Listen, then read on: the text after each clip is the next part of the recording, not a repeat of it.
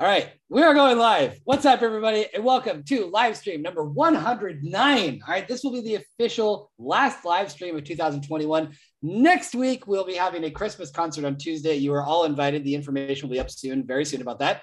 So by tomorrow, we'll have some different artists. And we also have in the presence today another artist who's joining us from Italy. As you can see, he has an amplifier behind him. And I knew that you were an AC/DC fan because the last time we had you on doing the first part of this live stream, today we're doing the second part about benchmarking Postgres workloads on Kubernetes. But what's always cool about the Data on Kubernetes community, having done 110 live streams, 109, is that we've met a lot of different people, lots of different backgrounds. And so tell me, well, first of all, tell us, to some folks who don't know who you are, but then tell us a little bit more about your musical background, how you got started playing guitar.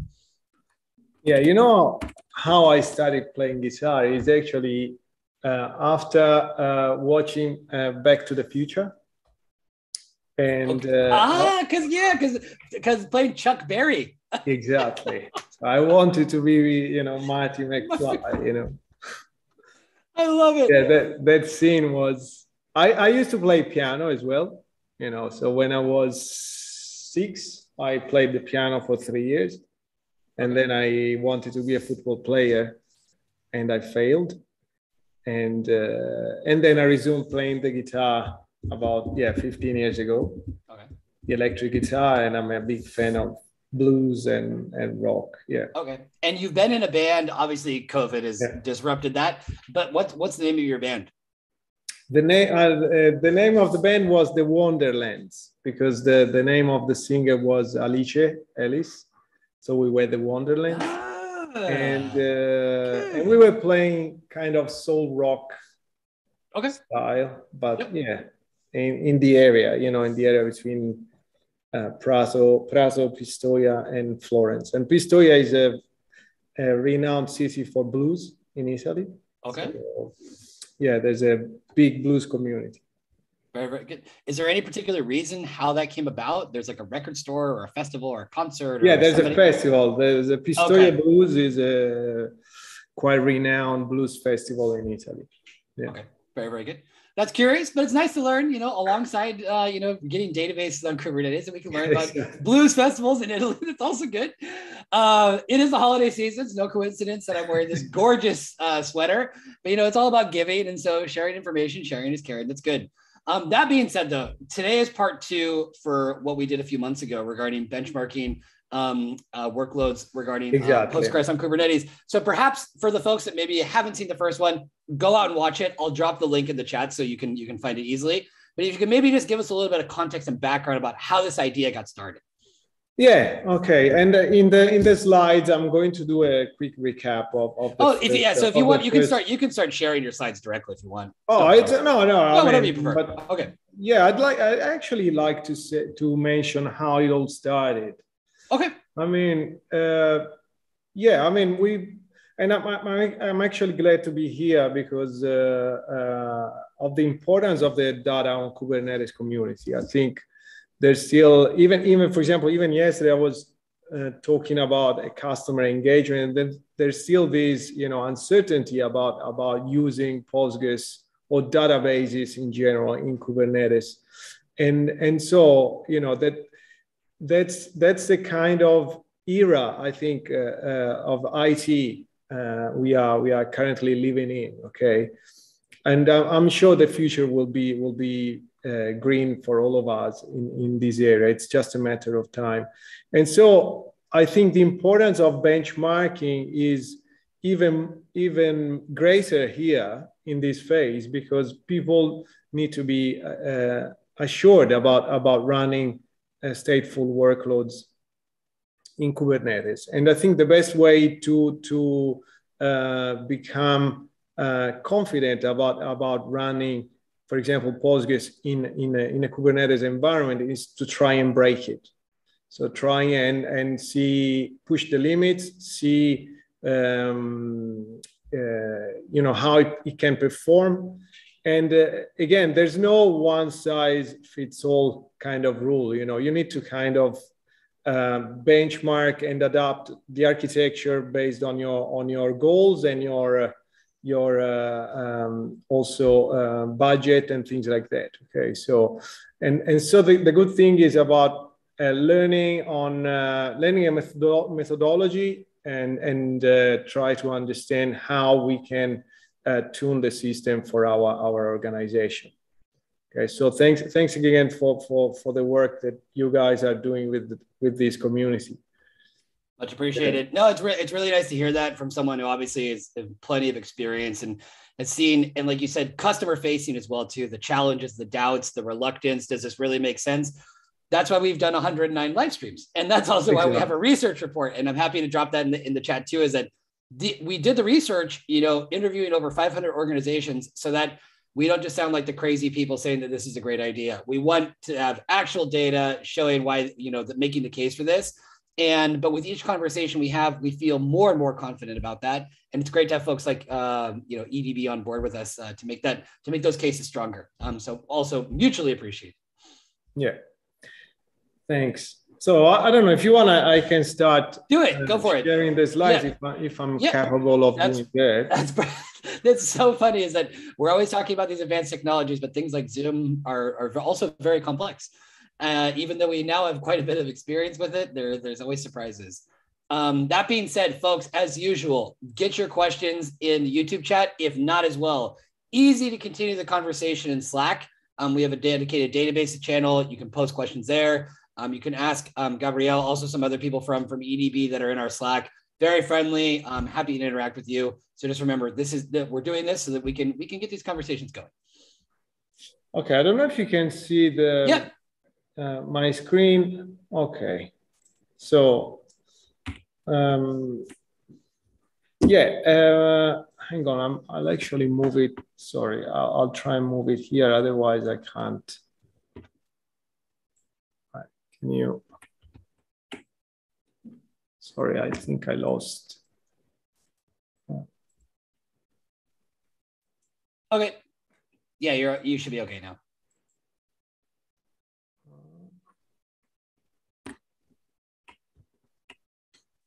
I don't know. I can't see it anymore.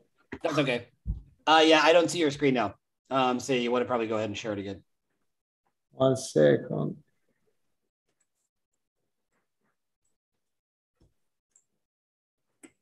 Okay. Let's see. It's all good.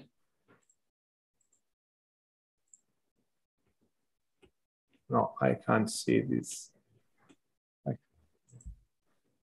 I don't know. 1 second. Not a problem. Not a problem. While we're getting that set up, we interestingly had a YouTube chat troll that I had to remove. So there's plenty of action going on. We still haven't jumped into the presentation fully. That being said, though, I was talking about the research report, and we're never going to get tired of talking about the research report. Okay. It's very useful, and there's lots of fun stuff here. So I'm just going to drop the link in the chat right now. So if you want to take a look at that, there's lots and lots of good info there. Let's see. Now I can see your screen again. Okay, you're all good. Good. Yeah, perfect. I apologize for that. It's all good, man. No worries. Okay, so briefly, I'm apart from trying to play the guitar, I'm also really happy to be part of EDB, where I am the vice president of Cloud Native. But I've been using Postgres for many, many years now, so over 20 years. And I've been a member of the community for more than 15. And I'm also one of the founders of Postgres Europe. I previously, from joining EDB, I was one of the co-founders of Second Quadrant, where I was the head of global support. And I also started the Kubernetes work that was taken over by EDB. About 10 years ago, I also started to develop an open source tool for managing backups and recovery in Postgres called Barman.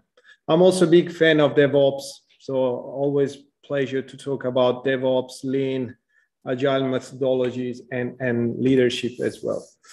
So I'll tell you a bit about EDB. So our mission in Kubernetes is to actually bring Postgres to Kubernetes.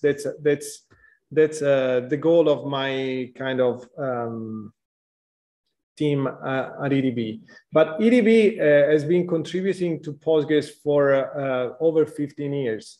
And if you're using Postgres, it's also thanks to a few companies like EDB and previously Second Quadrant, where I was working. For example, in Postgres 14, we've had 32 contributors, and this includes 7 code committers and 3 co-members. So we are considered, one of the major sponsors of the Postgres project. And we are also a Kubernetes certified service provider and a silver member of CNCF and the Linux Foundation. We actually were the first company to become a KCSP that is vertically focused on Postgres. And we are also a Platinum founding sponsor of the Data on Kubernetes community, and we're really happy to be in this community, trying to, as I said, build awareness about using databases in Kubernetes.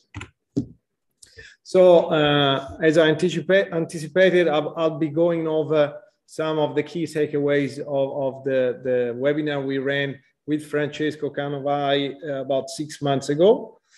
Then I'll quickly try and summarize the life of a Postgres transaction and how this can impact when we benchmark. Okay, so then propose some of the recommended architectures for Postgres in Kubernetes and describe the methodology that we are currently using and developing to benchmark Postgres in Kubernetes.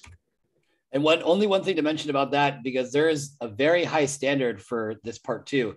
In part 1, Francesco arrived a little bit late to the live stream because he had recently had a tooth removed. Exactly. And he still did it, which was Data on Kubernetes community history. We've since then had some other impressive things, but we haven't had anybody show up with a missing tooth. So I really respect him for that. And he's a karate instructor, so. And normally he's knocking other people's teeth out. This time it was his turn. Anyway, though, keep going. Yeah. So again, this is the link to that webinar. I had shorter hair and wearing the AC/DC shirt. Now it's winter, so I'm wearing warmer jump. Anyway, in that occasion, we talked about why using Kubernetes, why using Postgres. Okay, so I was able to focus on the concept of cloud native, the meaning of cloud native. So, and I was able to explain my view on that concept, and that it's specifically more than tools. So we usually refer to cloud native as Kubernetes, so as the tool Kubernetes, but it's much more than that. So it's not only patterns or architecture. So for example, microservices or the operator pattern, if you want to, bring systems into Kubernetes, but it's mostly about principles, values, and the culture. So I still believe that without this brain and engine and methodologies like DevOps, Lean, Agile that I have, developed in the last 15, 20 years, there would not be this cloud native movement. Okay, so at least it won't be as important as it is now. So it's all about understanding the goals and the whys we are doing things in a certain way. And cloud native and Kubernetes are now the expression of this mindset. Okay.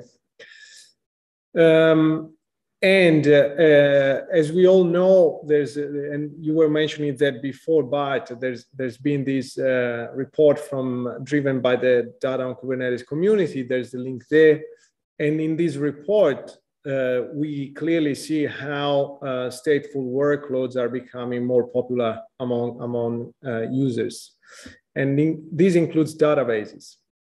So the main reasons: storage classes, support for local persistent volumes, and probably the operator pattern that has taken a lot of interest in these years. Then we went over Postgres, when we talk about Postgres, we have to think that it actually started in the 80s as a research project created by Michael Stonebraker, who's one of the greatest minds in the database technology discipline. Okay, and but then it was restarted in the mid 90s.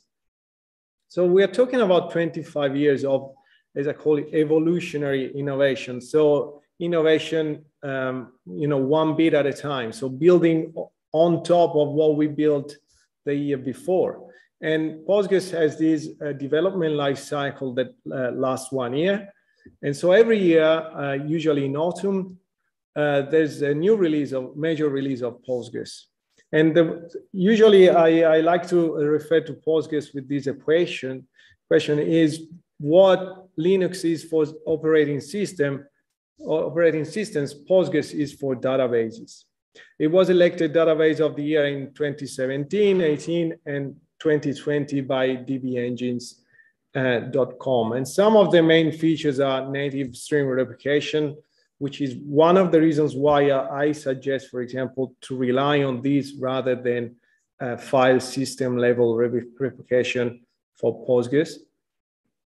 Online continuous backup, declarative partitioning, parallel queries, JSON support, PostGIS support, ACID transactions, and so on. I mean, the list is infinite pretty much. Going back to replication, we support both physical and logical replication, and synchronous and asynchronous, and also cascading. So in 6 months ago, we talked about benchmarking the storage. So the storage is the most critical component in a system where a database runs.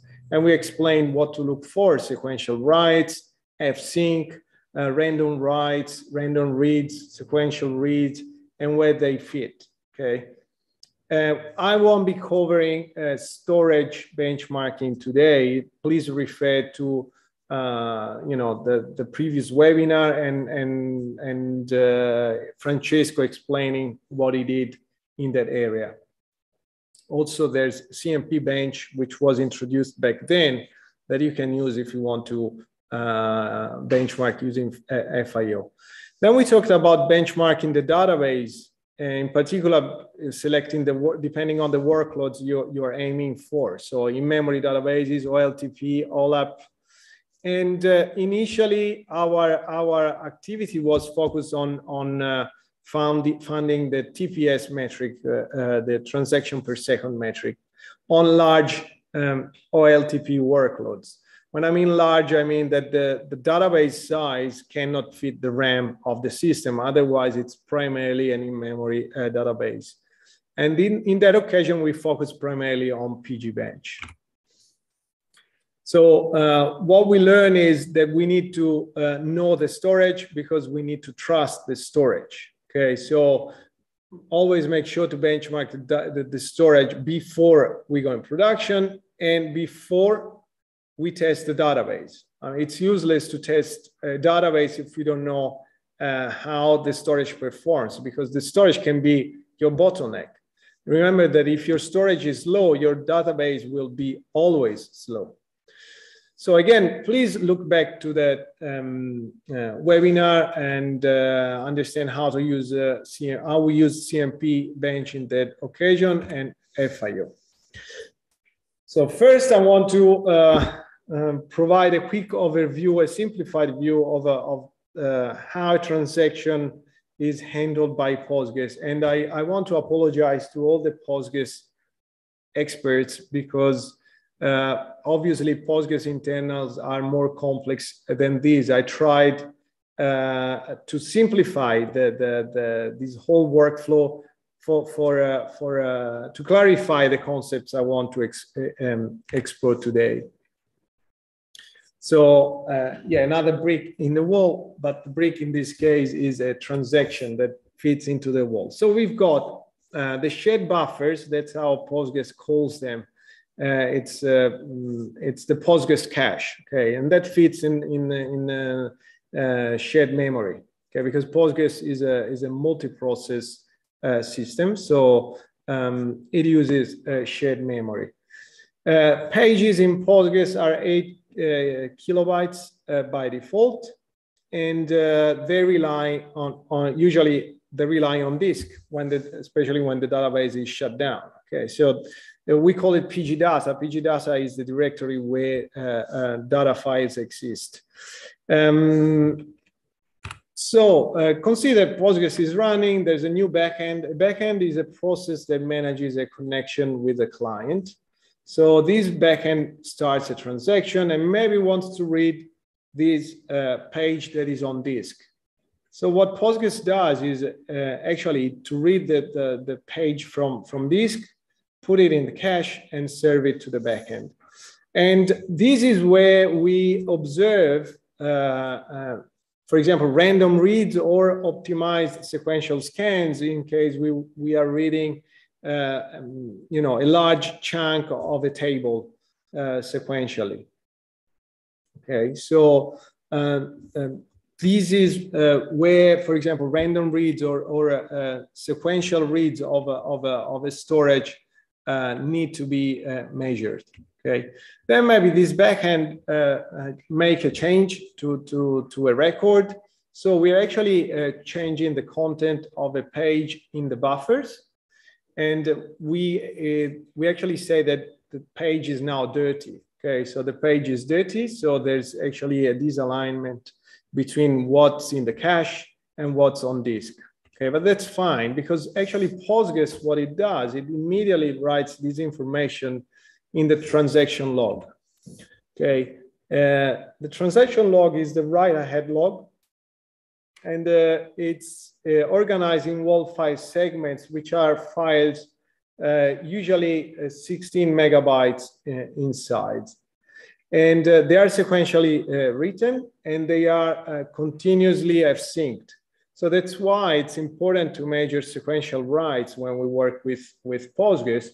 And also we make sure that we are able to f-sync efficiently and effectively. Okay, you know that, for example, between the shared buffers and the PGData, there's also the operating system cache.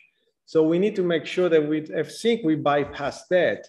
But also, if we are running in a virtualized environment, for example, there's the cache between the the hypervisor and the underlying operating system. So in that case, we also need to make sure that we bypass that. And in case there's also a cache for storage, as there should be. We need to make sure that we also bypass there, or if there's a the cache that there's a battery that can write data on disk in case power goes down. Okay, anyway, this is all stuff that applies also in the Kubernetes space. Okay, so this was true in bare metal installations and in VMs installations, and it's basically the same in Kubernetes. So asynchronously, and this activity happens regularly, the database cache is flushed on disk. So the dirty pages are written on disk. This is called checkpoints.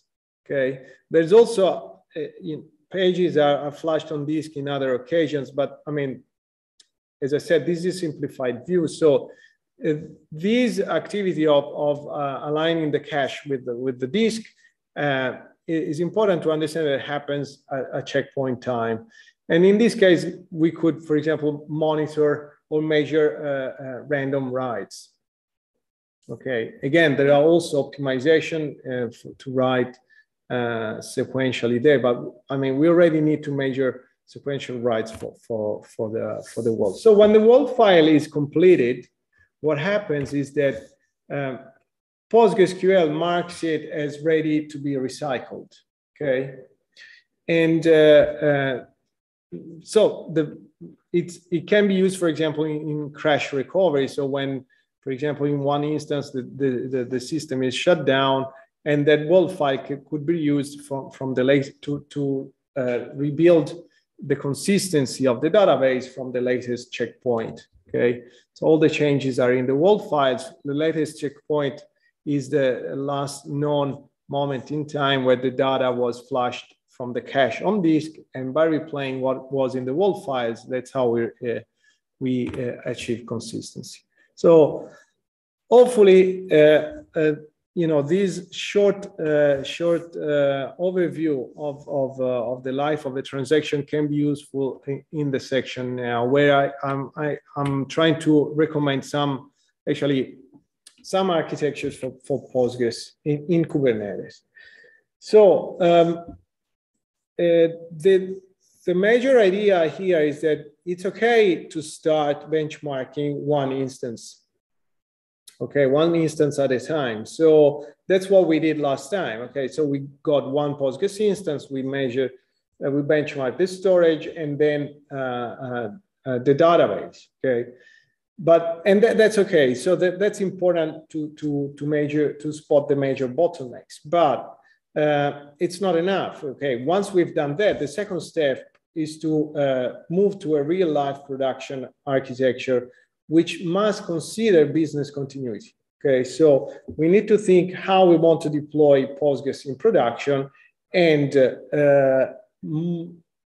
in business critical scenarios, we want to have a very high uptime for the database. So, and we need to plan for disaster recovery, which is primarily focused on RPO. RPO is the amount of data we can afford to lose, and high availability, which is primarily focused on the recovery time objective. So after a failure, how long will it take for us to restore the service? Okay. So these are fundamental goals that you need to be aware of before you actually plan a database system or any system, IT system in your infrastructures. Okay, so so always think about these two major goals. Okay, and the good thing about Postgres is that it's been designed with this in mind, especially since early 2000. And it's got two fundamental blocks, two fundamental features called continuous backup / point-in-time recovery, because you need backup and then you need to recovery. Okay, otherwise, without recovery, backups are useless. Okay, and backups in Postgres are made up of base backups, which is essentially a copy of the pages on disk, plus wall archiving, similarly to what was happening before with crash recovery, starting from a base backup and replaying all the wall files that have been archived in a separate location. We are able to reach a consistency up to a point in time or up to the latest available wall. So that's how you build a database that is resilient to disaster recovery. And always consider that disaster recovery, especially point-in-time recovery, is important when, for example, to prevent from accidental human errors. Okay, for example, the developer that forgot to put a where clause, or the DBA that you know, again, did an update without a where condition. Okay, so we need to go back in time before that mistake. And the other feature is streaming replication that is, again, based on the write-ahead log. So you see how important the wall is for Postgres. And when we go to Kubernetes, because these are fundamental blocks, they are kind of primitives, it becomes essential to have Postgres managed by an operator, okay? An operator written by people that know Postgres because of these, or how these internals are created. So building on what I just explained before, so we've got this world file segment that is recycled. We can actually add something in between. When the world file is completed, we can set up Postgres to archive this world file to a separate location on a remote system. That's, in my opinion, the safest approach.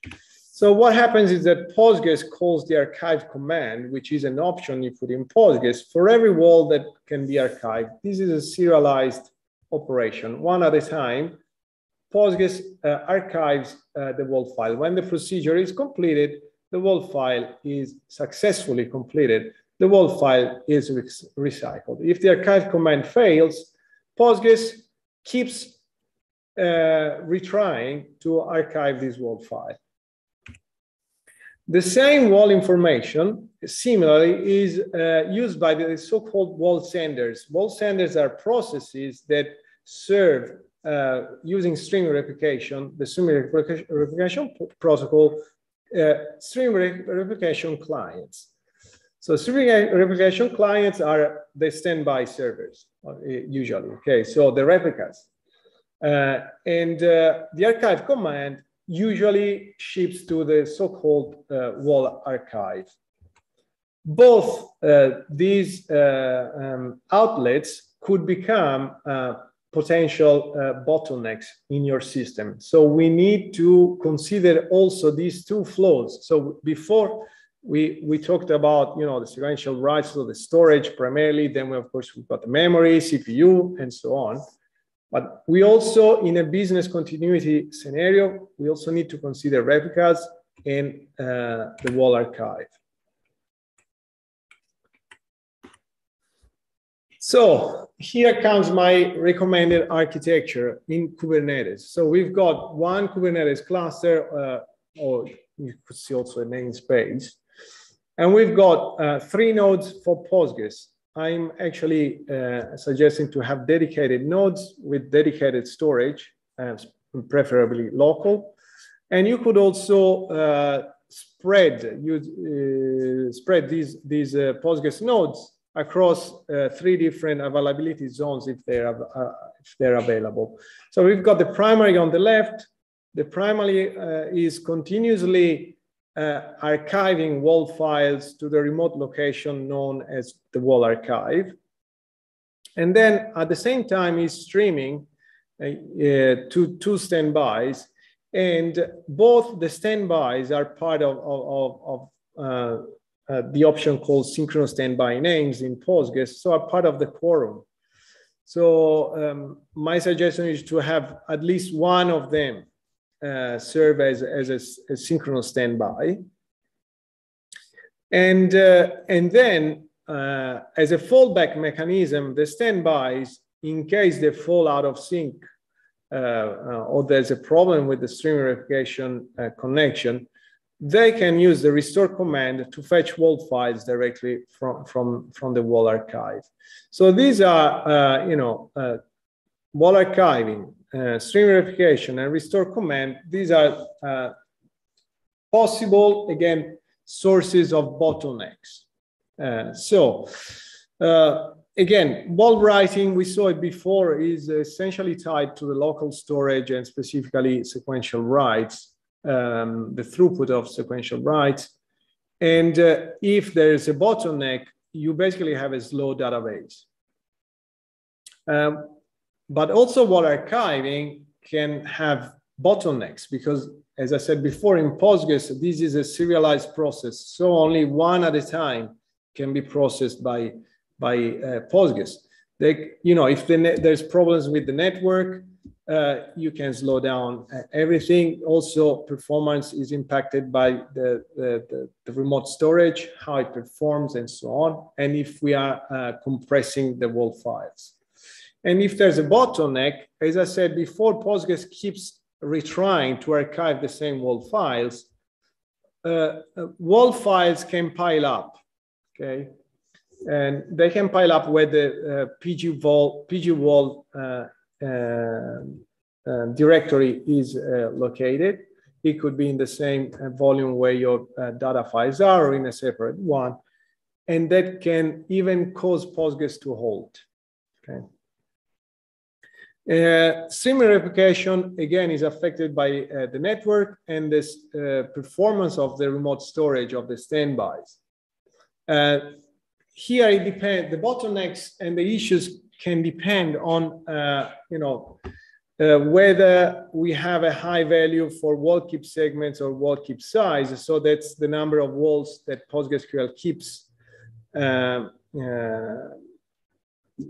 locally on the primary. So beyond this number, beyond this threshold, all these wall files are recycled, and so they disappear. So if the standby needs one of them, it's not available anymore, and the standby falls out of sync. So in order to prevent this from happening, Postgres introduced replication slots. So the primary or the source keeps track of the location needed by the standby, the location in the wall, and keeps the wall files needed by each standby. As you can imagine, if there's a problem on the standby, wall files keep accumulating on Postgres. And again, we've got the risk of Postgres halting. Synchronous replication can be used in this case to slow down the primary. So basically, the primary needs to wait for the write to happen also on the standby before commit is returned to the application. However, if you do this, you're sure that the transaction is written on another node. That's also the reason why we recommend not to use one single synchronous standby architecture only. So just with two nodes, and the standby is synchronous, because if there's a problem on this synchronous standby, the only synchronous standby, the primary stops writing. The restore command can also is impacted by the same issues that the wall archiving could have. So the standby essentially can be delayed. And also another source of delay and bottleneck in Postgres is the replay process of the standby. So the standby is in continuous recovery. So it's reading the wall information from either the wall archive through the restore command or via streaming replication through the wall receiver, and reapplying the wall information, so modifying itself based on what comes from the primary. And this process is limited to one CPU. So in case of high workloads, while the primary, for example, works in parallel, the standby needs to apply the changes in a serialized way, and that can slow down. So that's another recommendation is to have dedicated resources for Postgres, similarly to what we used to do in traditional environments. Also in Kubernetes, if you can dedicate a Kubernetes node to one Postgres instance only.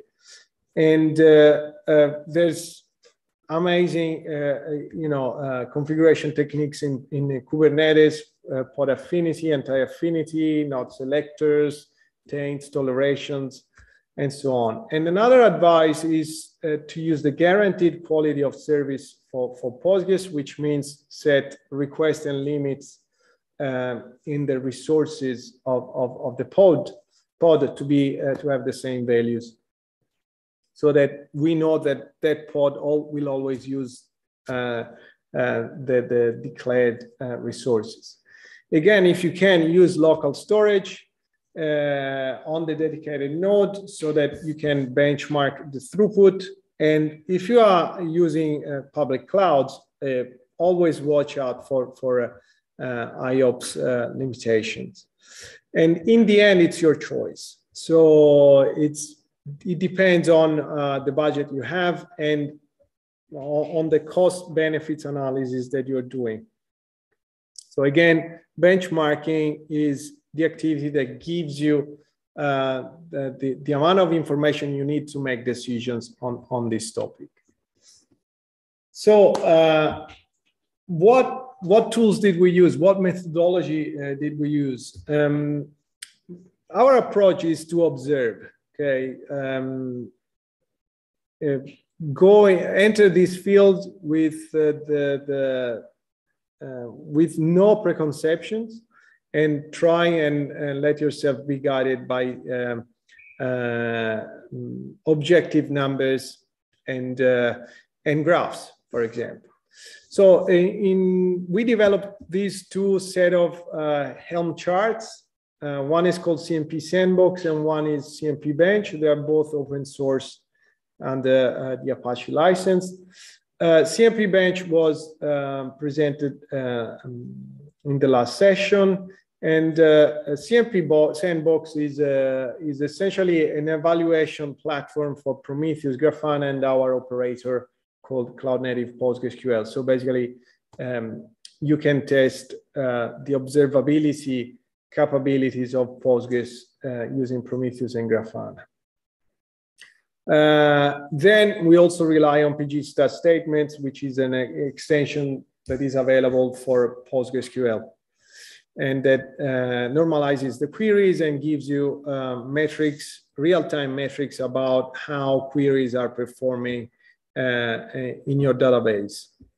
However, you can use your own Postgres setup. So you can use your favorite operator, or you can use your container-based installation of Postgres. You don't need also CMP Sandbox. You can use your existing Prometheus, Grafana, or another tool. Okay. So CMP Sandbox essentially deploys a kind of a playground where you can try Prometheus, Grafana, and as I said, our cloud native PostgreSQL. It also ships a selection of PostgreSQL metrics that are built for our Prometheus exporter that is natively available in CMP, and a custom Grafana dashboard that we have developed also thanks to the experience of people that develop pgadmin. The main goals of the sandbox is to play with Postgres, with Prometheus, Grafana, and also use these when you are benchmarking, okay? Because having these diagrams and graphs can help you understanding what happened, for example, in the last 2 days or 3 days, and help you make decisions. My advice is not to run these in production, but use it for pre-production or evaluation. In production, you should use your Prometheus and Grafana installation, and maybe use the metrics and dashboards that are distributed with CMP Sandbox. This is how you can install it. If you do this against an existing Kubernetes cluster, you'll find yourself a Prometheus and Grafana environment with also the cloud native Postgres operator. And this is an example of the dashboard that comes with it. CMP Bench, we have actually improved it from last webinar. And not only we are able to benchmark storage with FIO and pgbench, the database with pgbench, we have also introduced AmnetDB. And it can also run against an existing Postgres database. So if you have an existing database installed, for example, with another operator, you can use CMP Bench to monitor that operator. So again, you don't need CMP Sandbox and you don't need the CMP operator. This is how you can, for example, initialize pgbench. So after you run this Helm chart, these are the values, how you can override the values of the Helm chart. I'm running here the initialization script that creates a pgbench database with a scale factor 8,000, which is approximately 130 gigabytes. And this is an example of a run of pgbench that runs for 600 seconds, so 10 minutes, using 64 clients and 128 jobs, and doesn't initialize the database. So basically, you can initialize once and run pgbench with several times with different parameters too. This is, for example, the result of a diagram with higher number of clients benchmarking the database. For example, these are 5 repetitions of a 10-minute PGBench test with scale factor 8,000. We use the 3 dedicated nodes on AKS. These are the instances. They have 8 cores and 64 gigabytes, but I set up the guaranteed quality of service with 7 cores and 56 gigabytes of RAM to leave some room also for the Prometheus exporter and the management of the node. And we use premium P80 storage class. There's a synchronous standby, and we were able to reach, in this case, about 2,500 transactions per second by running PGBench on a separate node. And there's also backup, continuous backup using Azure Blob containers. This is what basically what we saw in what you can see with PGBench and running on CMP Sandbox. An example of transactions. And this is what I wanted to focus now. This is the diagram that shows the wall archiving process. Okay. As you can see, this is something that we don't want to see in production, definitely. And it's pretty much a linear growth of accumulation, in this case, of wall files, because the process is serialized. So Postgres cannot cope with the workload because the archiver process is probably slow, okay? And in this case, we got simulated 36,000 walls that, had been piled in the meantime. Then we stopped the workload. And as you can see, as I call it, Gran Premio della Montagna, we got to the peak, to the top, and then now we're slowing down. So in this case, if you are in production here and you've got 36,000 wall files that have piled up and your primary dies, what happens is that those wall files have never been archived.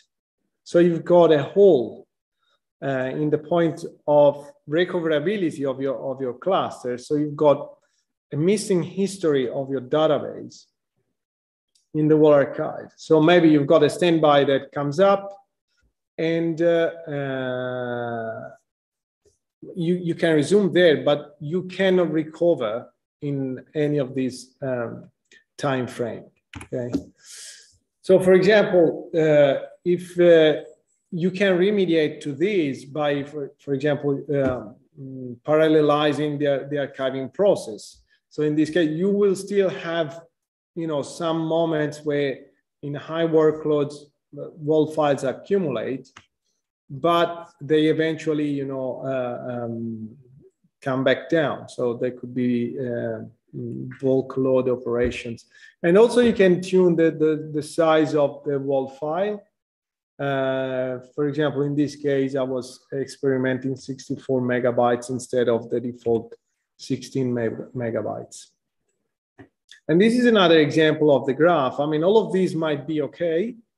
Okay, so just don't get scared when you see them, because they might be, again, bulk load operations or vacuums. So you need to learn how to read these kind of graphs. Anyway, there's more. We want to continue working on CMP Bench. So we're planning to improve running multiple tests with increasing number of client connections, and also to manage automatically the repetitions of the test. Otherwise, you have to, write your own bash scripts that collect the data and help you produce those kind of graphs I showed before. We want to support custom PGBench scripts so that you can not only use the OLTP-like benchmark that PGBench produces, but also your own custom queries on your databases, not the PGBench one. We also want to improve support for HammerDB and introduce further tools for benchmarking the database. And we also want to introduce application level benchmarking, which is something we had already done before. For example, myself at Second Quadrant Time, where the idea is to introduce web application load simulation with Hay. This allows us also to scale horizontally in terms of front end, so simulate multiple clients, multiple nodes that are targeting the database. So I talked several times about cloud native Postgres, and that's the operator that we have developed at EDB.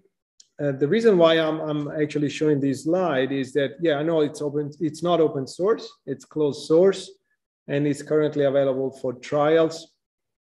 But we're actually planning to open source CMP in 2022. So I'm really happy to declare the intention of EDB to do this. It's fully declarative, and it's, you know, a different probably direction we took with our operator is that it doesn't use, for example, stateful sets. We manage our own persistent volumes. It doesn't use an external tool for failover. So we're actually relying on the Kubernetes API server as the source of truth for that. And just to prove that, you know, we believe in database workloads in Kubernetes, I want to say that it's actually the component that manages Postgres in the data layer of Big Animal, and Big Animal is the database as a service delivered by EDB.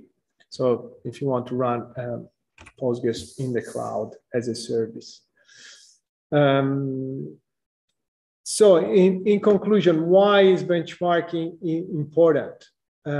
Let's not forget that data is the most important asset that an organization has, okay? And as we are trying to push in this community, that the message must be strong, is that the data can live in Kubernetes, and it's our duty to showcase these scenarios to the world and to actually lead this kind of movement. And that's where we at EDB want to be with Postgres. I mean, we are the leaders for Postgres in traditional environments. We want to be the leaders also in Kubernetes. That's our mindset, okay?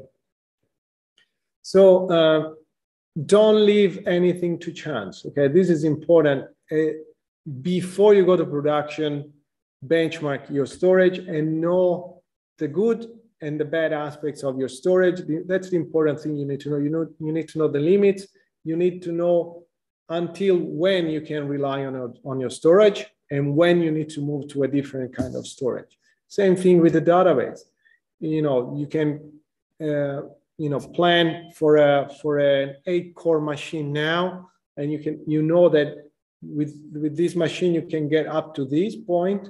And then it's probably better to move to a 16-core machine with, you know, higher amount of RAM and so on, okay?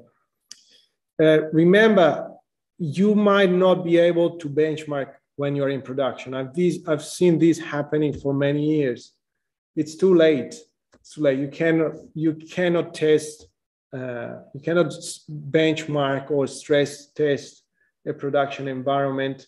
At least, I mean, in some cases you probably can, but the risk is that you put the other services at risk, okay? Because maybe you are using the same environment, same infrastructure, okay? Same network and so on. Especially if in some cases where you're using shared storage, you might, you know, create disruptions for the other tenants.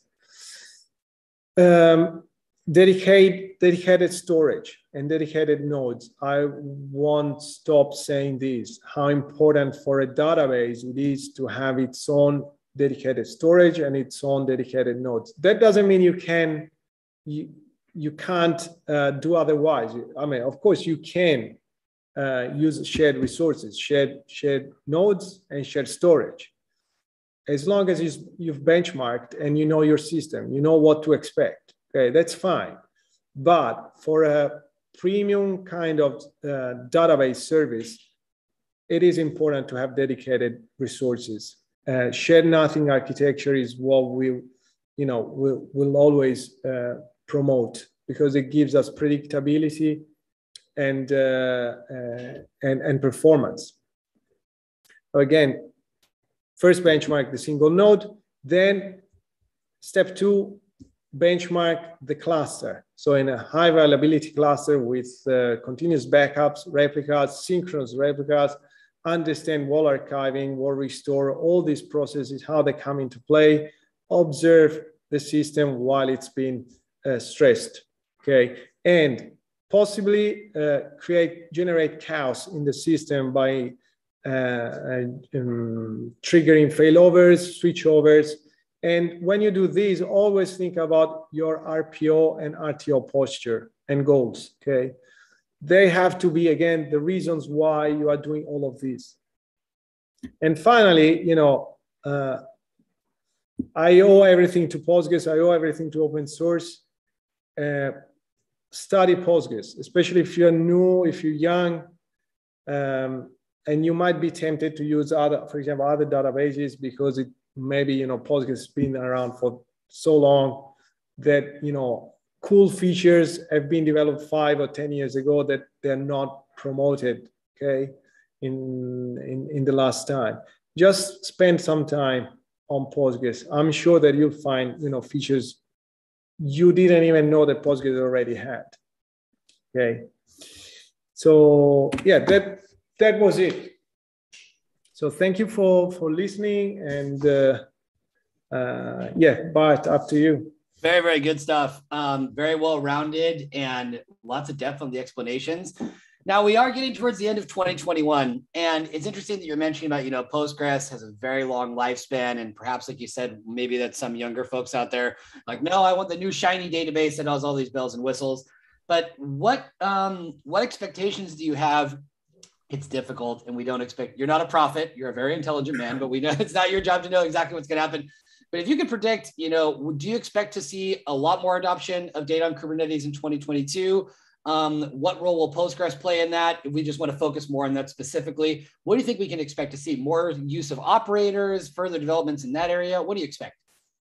Well, I definitely expect more adoption. I think, I don't know about Postgres, but I'm actually hoping that, there's more adoption of Kubernetes, cloud native.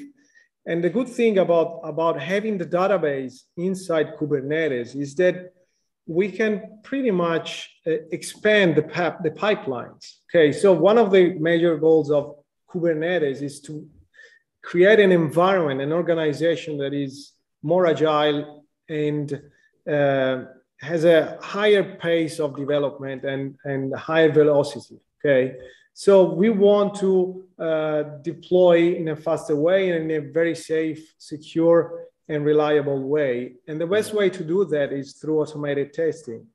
So I've seen many times, Kubernetes environments running just stateful sets and the database sits outside, okay? Having the database inside Kubernetes enables to put the database inside the test, part of the test, and have a predictable environment from the developers, a workstation to a staging environment, pre-production environment, and production environments. So I have full control of the whole infrastructure. We are abstracting the infrastructure with Kubernetes, and with immutable containers, we are also able to predict, to reduce the variability on all these environments. So it's a great opportunity we have. So I think we just need to continue hammering on the importance of having the workloads, and our role is to ensure and to deliver this message that it is possible. It cannot be as mature, okay, as it is in bare metal and virtual machines. Of course, we cannot expect the same level of maturity, but I see the gap that is being closed every day, okay, but being shortened every day. So I'm really optimistic about this, okay. So, and I don't know how many people will use Postgres or not. I mean, I hope quite a few. And there's a very strong community behind it. You know that very well. Having been involved in community work. So I do think there's genuine interest. We had another live stream this week about it. We've got at least another one planned in January. So, it's a topic that attracts a lot of attention. We got a question from the audience, and then we do need to wrap it up. Yeah. Can you talk more about your choice not to use external tools for high availability like Patroni, and instead use a Kubernetes API? And how easy is it or not to use it to prevent splitting brains? Yeah, okay. So the reason for using that, because Kubernetes, I mean, already has a consensus store etcd, okay? So the information is already there. And we decided basically to just rely on that source of truth.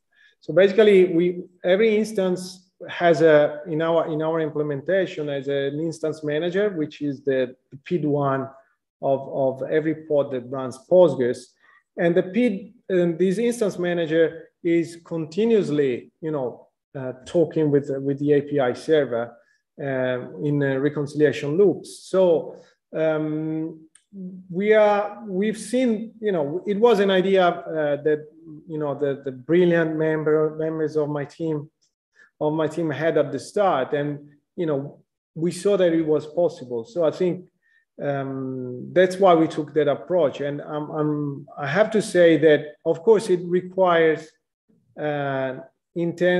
knowledge of the internals of Postgres, but that's what we've been doing for 20 years.